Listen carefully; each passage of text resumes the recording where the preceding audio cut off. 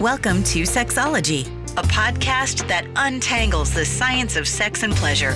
And now, with this week's episode, your host, clinical psychologist, Dr. Nazanin Moali. Hello and welcome back to episode 310 of Sexology Podcast. I'm your host, Dr. Nazanin Moali. And as always, I am excited that you're joining us today. We have seen the reports, the articles on how Americans are not having sex and how kind of like the sexual life of people have been declining. And there was this few years old Washington Post article on this, which the title was "The Share of Americans Not Having Sex Has Reached a Record High."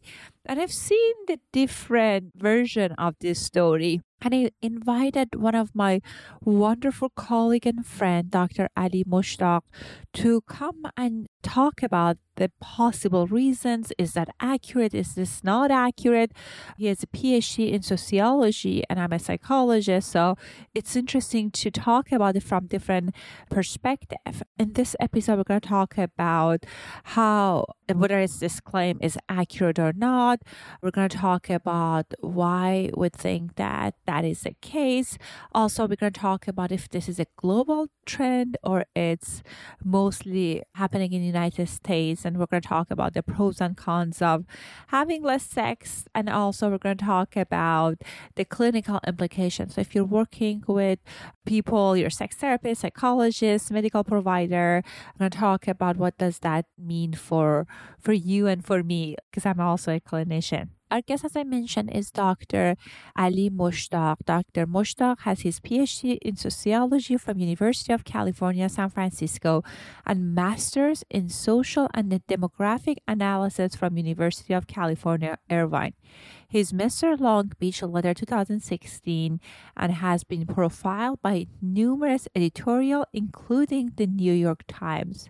Ali has also written several scholarly articles that focuses on race and sexuality. He's also a former college professor and has taught numerous courses that have focused on sexual identity and research method.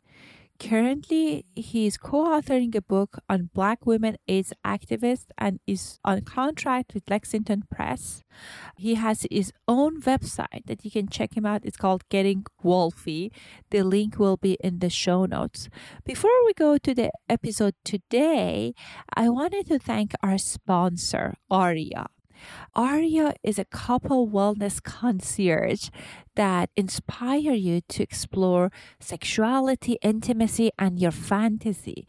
It's a really cool company that gives you kind of education on how to bring excitement back to the bedroom, like a bite-sized messages, and also it will send you a package to fulfill those fantasies.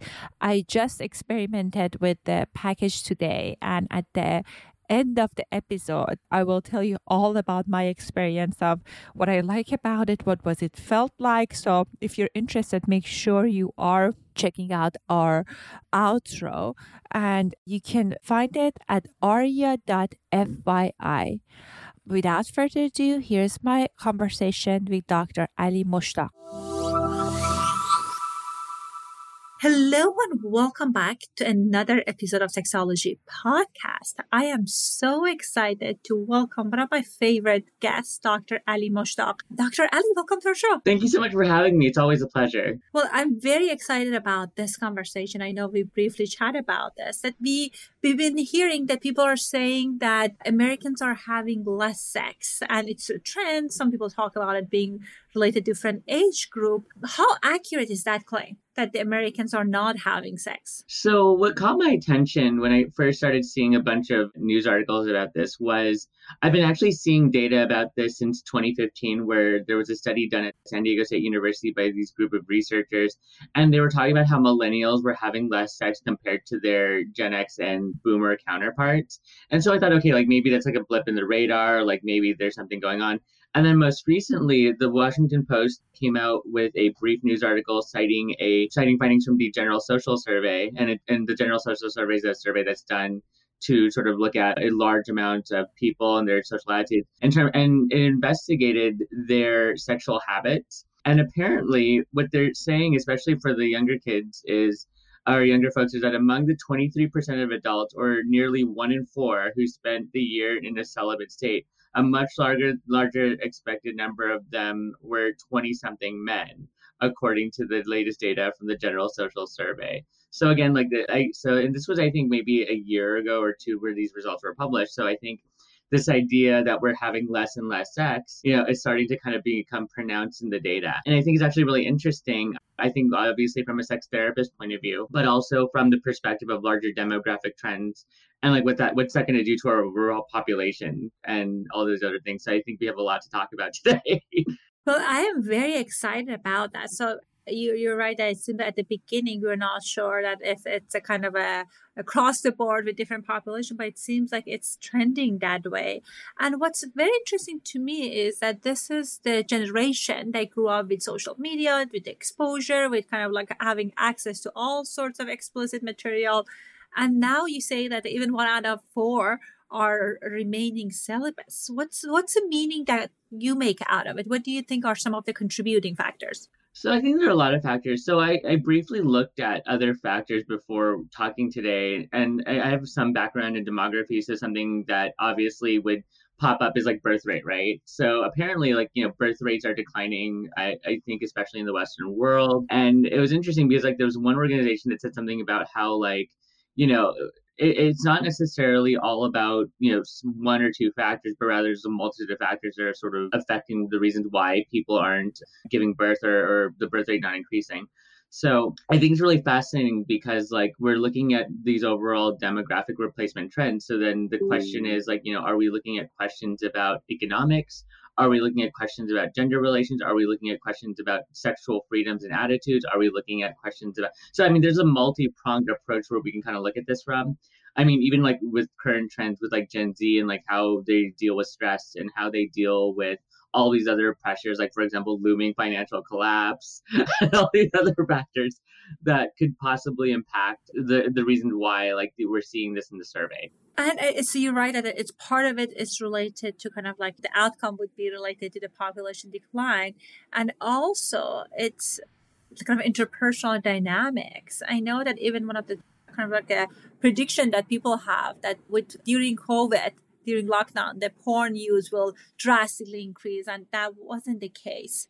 And as a psychologist, I wonder, again, part of it's related to kind of people at times, they're kind of the freedom. I wonder if at times comes with the liberation of giving themselves permission to be able to kind of have the sexual experience that they want or not have the sexual experiences that they want. So I wonder that is part of it. But why do you think people are not having sex if going based on that data? Yeah, I think a lot of things could be the thing. So let's just assume that hypothetically people are having less sex. Let's just make that assumption right there. Possibly what constitutes sex might be changing for some folks. So for example, just kind of thinking about the idea, so maybe for example, they think that maybe oral intercourse is very different than penetrative intercourse, where there's some kind of insertion happening, or maybe it's a possibility that, we're defining sex in a different way. So for example, what if some folks consider that for example, maybe mutual masturbation, they're still engaging in some kind of sexual activity, but they don't consider it sex or something. So they're not going to report that, at least, from a data, definitional perspective. Maybe these attitudes are changing. Possibly. It's also another possibility, I think, that there's a question about identity.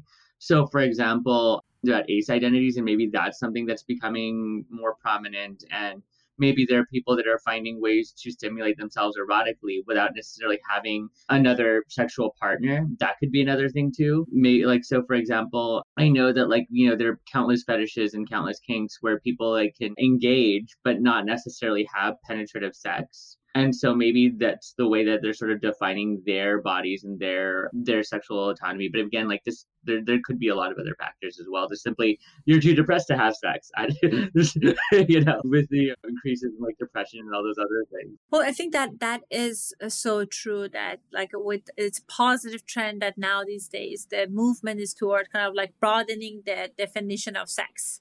Sex could be you having kind of sexual experiences with yourself, with a partner, with someone that's kind of like you're using teledildonic and they are another continent. There's just so many different options out there. You're right. It's possibly, it depends on how they're kind of like defining sex. And the other part is kind of going back to the ace identity. I think there has been so many great effort around giving people kind of like comfort to be able to identify if they're identifying as asexual and talking about the broad spectrum of that. That's also important. And also, I don't know what's the mental wellness that you mentioned, that mental health trends has been. I can definitely see during COVID with stress, depression, anxiety, all those things that can impact our sexual desire. So that could be also another factor, as you mentioned. But some people, when they're anxious, they want more sex. Some people want less sex. So, but it's interesting. That's the finding that they had in that study. Do you think it's a global trend or it's mostly something that's happening in the United States? I think we can only kind of speak to what's happening in the US and the Western world for now. But I think that, again, like because different cultures will interpret sex and sexuality differently, that there's a possibility that maybe they're redefining sex in ways that we might not necessarily be aware of. And we're only speaking to very Western issues, I think, in this particular case, especially with the ace identity, because again, like, you know, the way that we understand like ace identities are probably very different than, say, someone in Iran, where, like, for example, maybe they just don't feel like having another partner, but they won't say that they're ace or something. So it just really depends upon both awareness and cultural context. It's like maybe there might be some other aspect of sexuality that we, as, you know, people that live in the United States might not necessarily see right away. So yeah, that's just sort of what I would think about it. Well, that makes sense. And also, as far as a research study is kind of the safety of people acknowledging that they have sex. I know, for example, in some countries, premarital sex is a crime. Right. So if there is a university study and you're kind of face to face with the person, it's less likely for you to kind of acknowledge that versus if it's a survey, or kind of acceptance of different types of sexuality around the world is different.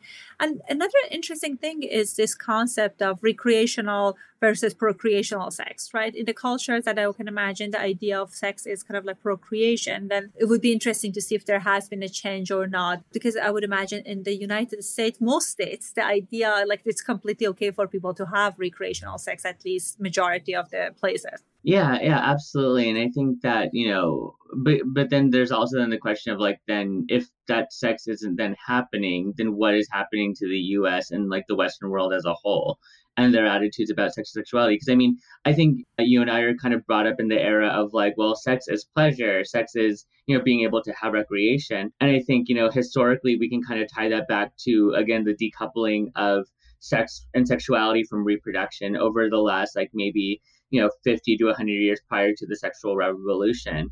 And then at that point where you have, like, for example, women's orgasms being, quote unquote, discovered, the clitoral orgasm as opposed to the vaginal one, right? That's where then we kind of then see, no, that's where our kind of, you know, mindset is. But then I think going forward into the next 20 years, it might be then a little bit different, or like that idea of having and owning one's sexuality for pleasure's sake or even reproduction's sake might not even be a thing.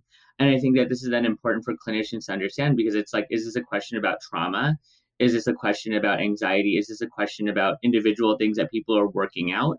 Or is this simply like people might not be reporting it? Maybe like that might be a thing. Like maybe they're just not reporting they're doing it. But then there's also the question of, like, you know, what then clinicians can do, or what can those folks who are in sex therapy do to continue to help people around these things? Because it's like, I guess the impulse, I think, will continue, but I just then think the question of like being able to help people recognize the impulses and help them, guide them to where they kind of need to be with the impulses. So I think that's something that might be incredibly useful for those in the sex therapy field. Well, tell us, what do you mean by impulses? Well, just the idea that, like, there's some kind of urge that's happening to engage in some kind of physical or erotic activity. Not necessarily the word sex, though, but like just some sort of impulse to do something. Because I'm trying to use a language that's not necessarily using the word sex, because I'm trying to, like, you know, making sure that we're adapting to whatever historical or whatever kind of whatever feeling that one might have, in order for them to name and in order to sort of name like what they're doing. Because it's like, if they're not defining it as sex,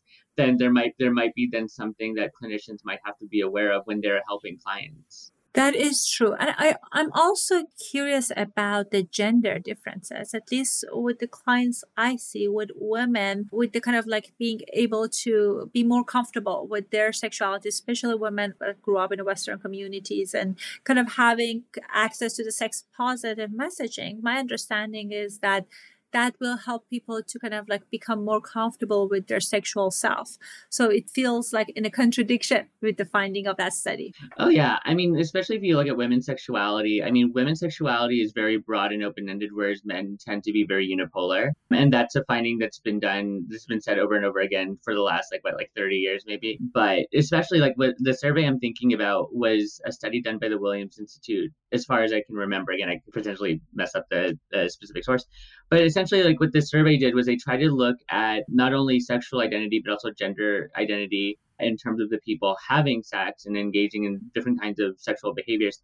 And it was interesting because like women tended to define themselves as more open-ended. They tended to do things that are more they saw themselves more as gender fluid, and then they also started to do things that men typically didn't do. Like for example, like men are very like one directional when they come to sex. So it's like for example, like engage in same-sex or opposite sex for behaviors, whereas with women it's very much a broad spectrum, regardless if they identify as straight, lesbian, queer, or whatever. And hence, actually appropriating even the label of the use of queer, simply because that it sort of defines and encapsulates that broad range of sexuality. And hence, going back to the question of, not having sex, it's like, well, then what does that even mean in terms of a queer sexuality for women? Mm-hmm. And the study that like you looked at it, were they inclusive in all kind of sexual orientation? What did you find there, or it was kind of like more binary? Yeah. So what was really notable about this particular study was that it not only looked at women and men, but it also looked at trans people and trans communities and gender nonconforming people. And it was really interesting to kind of see that, for example, with women, their attractions were so I think and then just to the best of my knowledge, like it really was them reporting like the amount of sex they're having with women, the amount of sex they're having with men, the amount of like their identities and how they labeled, like for example, being a lesbian versus queer versus straight, and those kinds of things. And then same thing when you looked at trans communities, there was a little bit more fluidity there. But it was interesting because when you looked at cis men in particular, like they were very unipolar, like very one directional in their behavior. So like men tended to either engage in mostly same-sex behavior, or men tended to mostly engage in more opposite sex behavior. But they didn't necessarily, there wasn't that much in between, even though the study did report bisexuality within these communities. But for women, there was more gender fluidity, sexual fluidity. That was part of it. Well, and when I heard about this study, I thought that it could be good or bad. So depending on what lens we're looking at. So what do you think are some of the pros and cons of having less sex compared to previous generations? What's your thoughts on that? Well, assuming that the way that they're defining sex is a penetrative sex, right? Because again, like we're not necessarily clear on like how they're necessarily saying like, is this about penetration or is it not, right? But with that said, assuming if it is penetration, basically the idea behind it is that, yeah, I mean, sure, I guess a good advantage is like you'll lower STDs and STIs and those kinds of things. I mean, we all want a little bit less STIs in our life. But at the same time, I think, I really think it depends, because if this is the way that sexuality and sex trends are going, it can then mean that people are maybe finding other ways to express themselves erotically, but not necessarily through penetration. So I don't necessarily think this is an end to intercourse. I think it's just a redefinition and reinterpretation of how people are experiencing their bodies. And again, I'm trying to stick to as neutral language as possible, because, it's not only how people are defining sex that's really important, but it's also the question about what necessarily people are doing, because then that affects not only the clinical level and helping people individually, but then it also affects policy changes as well, hence questions about birth rate and all those other things. And no, I'm never asserting we should go to like this Handmaid's Tale reality where where you have this first childbirth thing. But at the same time, it is concerning because again, you have societies like Japan with a older age demographic that largely dominates society, where you have high schools being converted to like old senior centers and stuff like that. So the question is, how are we able to sustain society if people are not, copulating? So that's just something that That's just sort of what I was thinking about. Well, that makes sense, and I know your background is in sociology, so that is. Did I get that right? Yeah, it is. So It is. it makes sense that you're thinking about more on also in a societal level and individual level, and that makes sense. And I also agree with you. I think it would be a good thing, right? That like we give people permission to be able to, as you mentioned, experience eroticism in whatever way that they want, kind of like congruent with their erotic template, and kind of like as you said, like opposite of Handmaid's Tale, that like if women are identified as asexual then and they don't want to have sex, or male identifying, or people of all gender, that gives them permission to kind of like be who they are. I thought that you had a follow-up and I interrupted you. Oh, that's okay. Well, just because and kind of going back on like the whole defining sex and like women's sexuality thing, keep in mind that the way that we define sex is very much based on like male-centric, phallogocentric terms, in the sense that like we always assume that something is being inserted into something. And so I'm reminded of this article, where like, for example, like young teenage girls aren't able to articulate their own sexualities simply because it's not penetrative. In the same way, like, for example, like, with women having sex with women kinds of sexual behaviors, like it's not going to necessarily involve, a kind of apparatus at the, unless you're like using a toy or something. It's not necessarily going to involve that on the most, the most heteronormative definition of sex and sexuality. So again, like these could be definitional issues that we're running into, not necessarily that it's a question about less frequency, but if it is less frequency, then we're then dealing with a whole slew of how people have to think about sexuality and how even clinicians have to go about treating this. Because that's why, like, I was sort of like fumbling about like, how do I articulate a kind of sexuality that doesn't involve sex? And so that's something that's really difficult because we're so used to thinking about sex in terms of penetrative terms. And that's why it's like, well, is it an impulse? Maybe it's a way that one experiences one's body. There's some kind of way to kind of articulate what's going on. And that's something that I think clinicians need to kind of consider when they are talking to folks, especially younger folks, when they're talking about their sexualities, and to really probe around for things, to be like, if you're not doing things, sexually, are you doing things erotically? And then kind of going that way, because then maybe that could help folks to kind of think about their sex lives and being able to treat any issues that might arise from that. I like that, kind of giving people more way of kind of expressing themselves, especially so we are able to kind of like name things that we don't have the language for. For our listeners, how would you differentiate sexuality versus eroticism? So I think, I think they can be overlapping concepts, because I mean, like, for example, I think sex involves a kind of penetration, whereas eroticism and doing things that are erotic, I think, go more for things that feel sensual. So like things that feel good, that doesn't necessarily involve penetrative sex, but then they can also arouse you as well. So like the arousal is there, but then at the same time, it's not necessarily penetrative. And by penetrative, I mean like there isn't like a kind of something being inserted into something else kind of action or behavior. Well, it makes sense. Like I know many of our colleagues are tantric practices, and they do lots of kind of sensual things that at times are not kind of like any insertion involved, and it's form of eroticism. It can be very hot and exciting, but it's not what people sometimes traditionally think about sex. So that's interesting to kind of like have that lens about it. And the other thought that I had about it is, okay, if the definition is right, and we are kind of like they kind of inclusive with their definition and operational kind of definition of how sex is, and in reality we're having less sex, kind of quote unquote kind of procreational sex, what would be an ethical way of remedying that? I know, for example, like, that I grew up in Iran, and I know post-war, Iran-Iraq war, they started kind of having this propaganda, having children, and at times they stopped doing genetic testing. So people will have children and they wouldn't terminate children if there are some genetic issues, which of course that is not ethical. But what would be an ethical way of promoting procreational sex? Yeah, and that's actually interesting because, that since you mentioned Iran, India is actually doing something similar where like before, like the birth rate was very skewed in terms of men's favor because they would like essentially euthanize like women, babies and stuff like that, like and terminate the pregnancies. But with that said, I think that like the way to remedy this isn't necessarily to be alarmist about it, but to recognize that sexualities change and just to realize what we consider sexuality might not be what this next time period considers sexuality.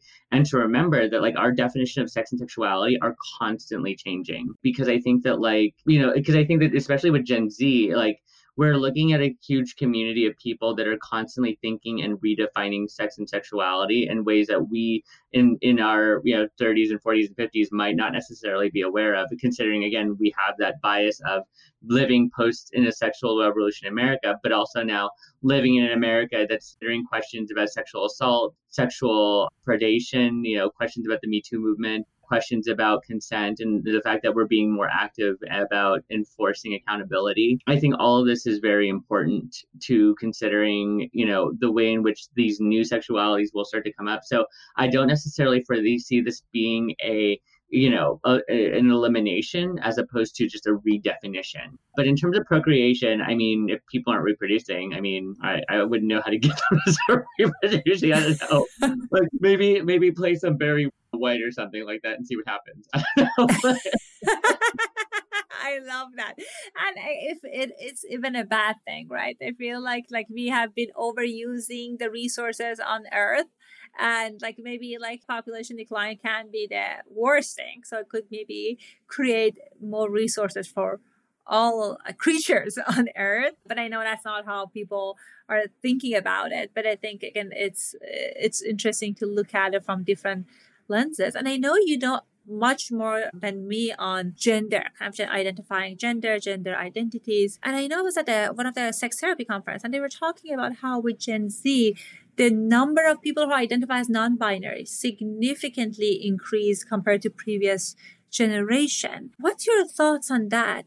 Is it that now we have better labels for our identities? Yeah, I actually think that's 100% true, because I mean, for example, if you look at representation identity, I mean, we've always had people that existed outside the traditional man-woman binary. I mean, so for example, people talk about LGBT representation in media and film. And for example, I mean, the people in the 80s had Boy George and Annie Lennox growing up, and they were very ambiguous in their gender presentation. So I think maybe what might be changing is just the acceptability of these identities, maybe in such a way where rather than being a performance piece, it's more about who you are. Because I know, for example, even Lady Gaga was influenced by people like David Bowie and all those glam punk folks who were very ambiguous, but then even on a more contemporary level, we're now seeing the proliferation of artists that are non-binary and queer, and so those kinds of representations give space for people to then express themselves. Whereas I think, especially in the 80s and 70s, while that kind of experimentation was kind of there, it wasn't necessarily something where it's well, I'm going to go into work looking like David Bowie in a professional white collar setting kind of thing. So more about the acceptability but in terms of the novelty, I don't necessarily think this is novel. I think this is just more, I just think it's just more carving out space for people to exist essentially. But again, and especially within the Western world, yes. I was thinking about that. It's wonderful that we had made progress in that front in Western worlds, but definitely I think in other, I can talk about Middle Eastern culture. It's very limited definition of gender and gender identity. But I think kind of going with the same kind of idea of redefining things, and also giving people a space to label what they identify as. I think with the realm of sexuality also would be very exciting. Mm-hmm. And I even think even in those cultures, they probably have people that don't necessarily fit the male female kind of thing, or the man woman kind of thing, but they're probably people that sort of somehow get by, and by being queer or by being by being themselves essentially, but they won't call it that. And so maybe for example, the discourse might be this is bad, but then it's oh well we have this person over there, we consider them a man, but then that doesn't necessarily mean that they sort of conform to all these stereotypes, if that makes sense. So I think it's also, yeah. Well, I think that is interesting. And again, it's so unfortunate that again, in some part of the world, where I grew up, it's so challenging for people to be comfortable with who they are and kind of the practices that they wanted to engage in those. Before we close our conversation today, is there anything else related to this that we haven't talked about and would be important for us to highlight? I think what's really important, for clinicians and general listeners is to really kind of understand that, like, even though like we might have different ways of thinking about sexuality, and even though we might see quote unquote sexuality becoming less frequent, I think it's more about adjusting to how people are thinking about their sexualities, because I think we ourselves had to do that. Like, for example, we ourselves had to get used to the idea that there are gay people, lesbians, and people that are trans. So now I think it's now time for us now to understand and readjust our thinking to realize that it might be a diversity that we might not necessarily be aware of just yet. And I think that's just something that the main takeaway that we all should just sort of, take away from this conversation. Well, I'm glad we had these conversations, and I think it's helpful for people to kind of like sometimes look beyond the data. So it was, at least for me, very helpful to have this conversation. And I know I follow you on Instagram. I know that like you have book chapters. One of the most interesting people I met, Dr. Ali, you're just so versatile with all of your academic work and all aspects of life. So if people are interested to learn more about you, I know you have a course. Where can they get a hold of you? So feel free to contact me at www.gettingwolfie.com. My Instagram is gettingwolfie, Facebook gettingwolfie, and yeah, that'd be it. Awesome, great. We'll leave a link in the show notes to those handles and kind of links. And thank you so much for coming on the show. Thank you so much for having me. It's always a pleasure. I love coming on and talking with you and your insights and how amazing you are, especially dealing with everybody's sex and sexuality. I mean, people need help these days, and I'm glad that they're going to you. Oh, thank you. That is so kind of you to say. Likewise. I hope you found our conversation engaging and informative, and I want to hear your thoughts on why you think people are quote unquote having less sex, or the type of the sex that they were researching on that study. You can send me your responses to my Instagram at Sexology Podcast. And another announcement I have is that I've been posting on a weekly basis on my YouTube channel. I often answer your questions there, and I create original video, and sometimes we have the video of the interviews there. So if you are curious, make sure you are checking that out. The link is in the show notes.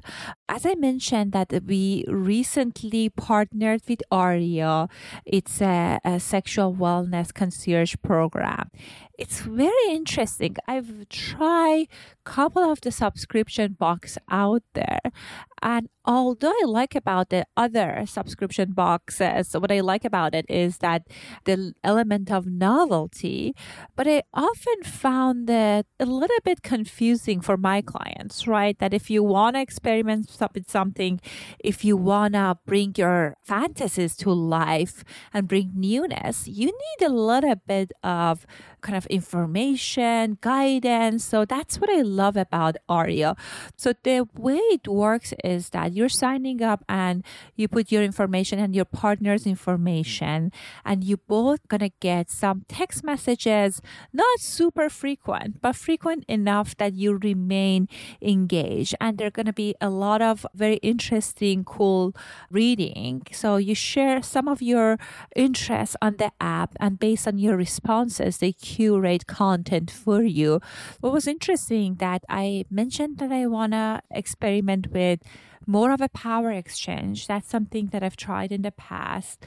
And it was so when I was trying it, because I feel like we didn't have the structure to talk about it the way that was designed at Aria.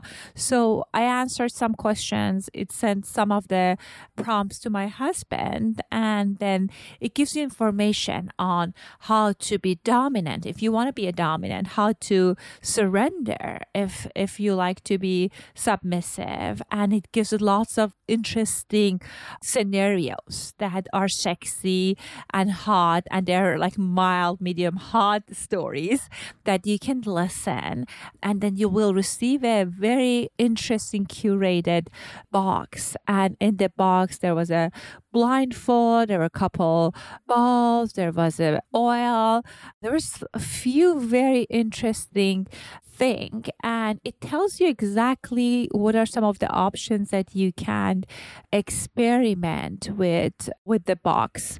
So the focus of the box was incorporating sensation play. So we got a very interesting, very high quality blindfold. It was an aroma spheres, and that which was surprising. I was like, okay, I'm not sure about that, but okay, we'll try it. There was pinwheel, and there was tons of other interesting things inside. And what we did is it gives you a little bit of guidance, and you can talk about it with your partner, and then you can enact that scene however you want. It gives you lots of good options as far as what can you try, what they recommend, and then you get to talk about it with your partner. To me, it was amazing because it was structured enough that it helps us to have some deeper conversation, because it talks about psychology of taking leadership in the room, psychology of being submissive, and different aspects of it. But also it was fun and playful, and it gives you everything you would need, even a playlist. So a playlist they had on Spotify. Overall, it was a very, very interesting experience. I loved it. And the quality of the product they sent was really good, because again, some of the subscription boxes that I get, it's a kind of novelty box. So you get to use the material once and they break afterward. But this was a high quality box, and there are prompts to talk about what was it like for you with your partner? What did you like about it? What did you not like about it? So if you are interested to experiment with bringing novelty into the bedroom, if you have type of sexual fantasies that you're curious about, this would be an excellent place to kind of examine that and share that with your partner in a safe environment. You can check it out. The website is aria.fyi, and you can put your email information there and you can go from there. All right, thank you so much for listening to the episode, and I will see you next week right here. Thanks for listening to the Sexology Podcast. For more great content, visit www.sexologypodcast.com. Please be advised that information presented on this podcast is not a substitute for seeking help from a licensed mental health provider.